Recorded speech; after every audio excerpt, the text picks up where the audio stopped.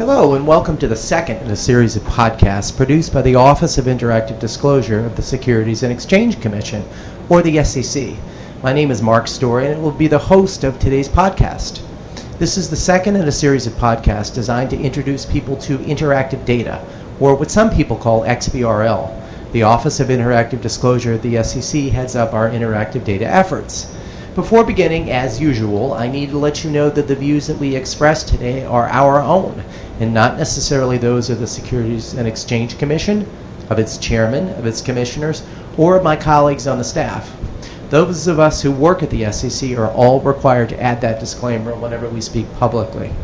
Moreover, this will be the latest in a series of podcasts about the new world of interactive data. We encourage all questions and comments.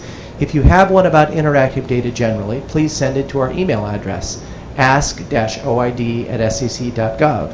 That's ask-oid@sec.gov.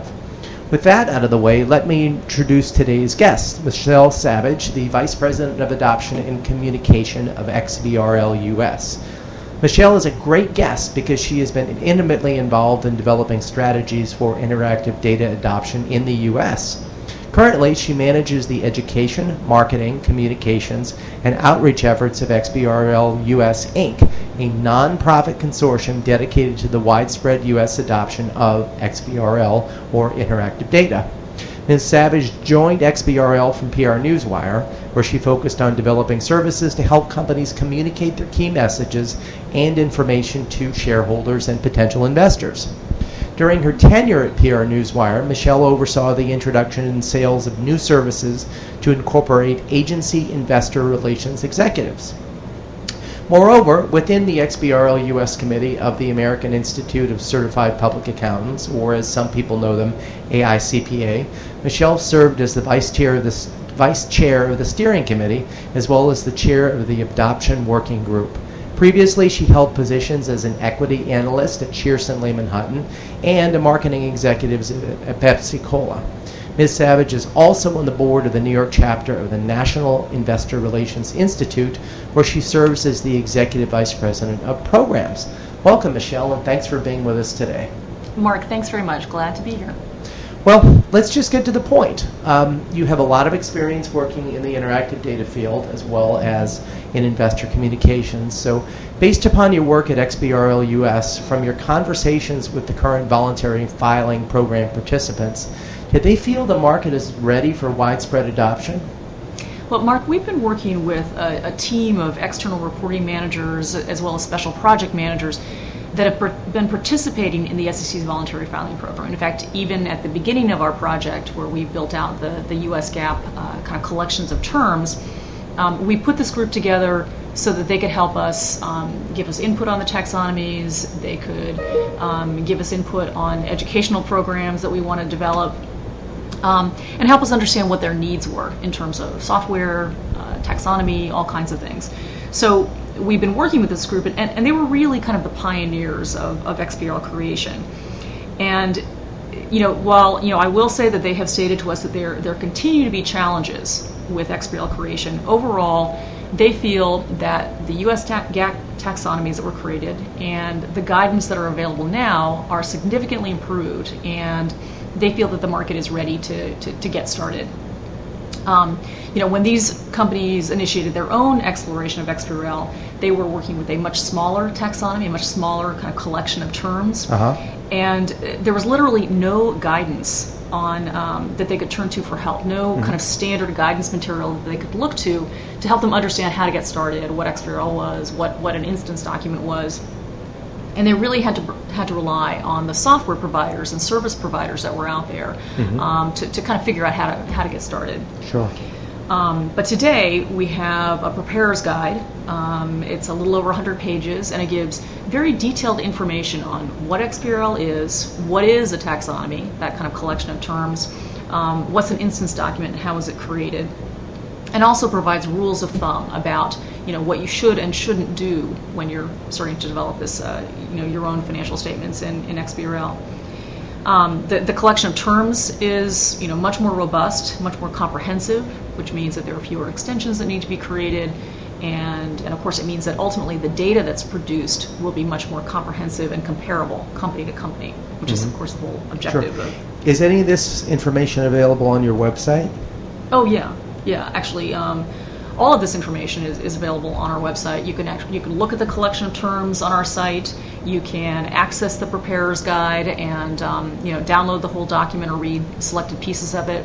We've included case studies that give a description of what other companies in the voluntary filing program have done that I think give people a sense for the resources required and what they need to do to get started. Great. And would you like to give people that address? Of course. xbrl.us, www.xbrl.us is our website. And if you go up there, you can access all kinds of information. You can sign on for our newsletter as well, which gives you an update on educational programs that we have. We do a series of webinars once a month, and we're also looking to other ways to get information out to the marketplace, because we know that now that the rule proposal was published just recently, that a lot of people are looking for information. So we're having a lot of people coming to webcasts and turning to us for content. Well, great. Thank you very much. I guess in talking about this, about the filers themselves, what do you think will be the biggest hurdles for companies that are starting to develop financials using interactive data? I think the biggest issue for most people is really getting educated and learning about the tools and services that are available, because for many people they're first learning about XBRL. They don't understand what it is. It sounds like a new technology. It sounds like something that someone in an accountant position or investor relations shouldn't have to deal with, because it should be a technology issue.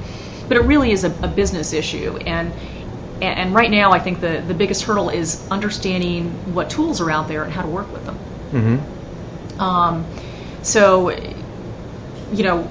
we have kind of a list of sort of things that you can do to get started.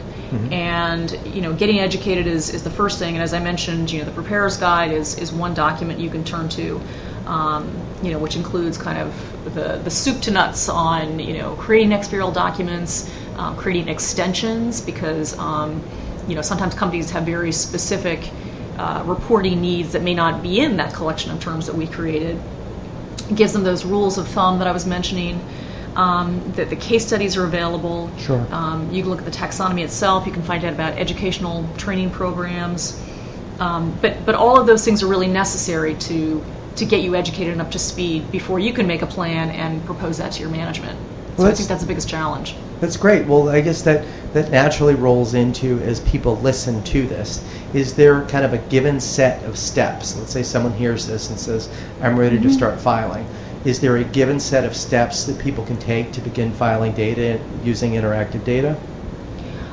I would say, I would say probably step number one is to read the preparer's guide, because it's not specific to a software tool or a service provider. It's something that gives you sort of a generic look at, starting the process. It can also serve as the underpinnings for building your own program, building your plan, because that's kind of step number two.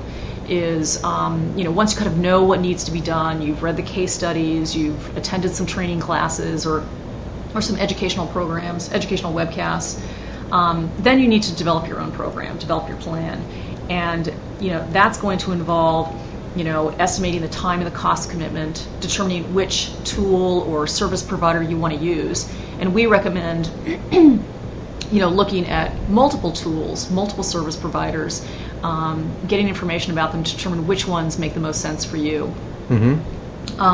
And then, developing the plan also involves, determining who's going to be on that internal team. What we have found, talking to the voluntary filers, is that typically that group is either led by special projects, although going forward, I think it's going to become more of a mainstream part of the accounting side within public companies. It's either led by special projects or by external reporting. So that group kind of serves as the lead. But then other areas that you may want to include would be the legal team, the audit committee, investor relations, and there may be others that really need to have a role in that. Determine the roles and responsibilities for each of the members of the team. advise upper management on the likelihood of a mandate by reading through the rule proposal. I think that's key as well. And then, talk about the pros and cons with your upper management of getting started now as opposed to waiting until this is mandated for your size of company. Get their commitment, and then kind of think through the process from beginning to end. What exactly needs to be done? Who's doing it? And and then our recommendation is start as early as you can, because I think the voluntary filing program has been going on since early 2005, and about 78 companies were able to participate in that and get an early start. And right now we really only have a 6-month window before the first companies will have to start doing this on a mandatory basis. So this is the opportunity, and I think the SEC is kind of giving us a gift in terms of the time to get started. To prepare. Great. Well, I'd like to thank you for being with us today, Michelle. This concludes the Securities and Exchange Commission Office of Interactive Disclosure podcast number 2. I'd like to remind you that this is just the second in a series of podcasts about the new world of interactive data. And again, we encourage all questions. If you have one about interactive data generally, please send it to our email address, ask-oid@sec.gov.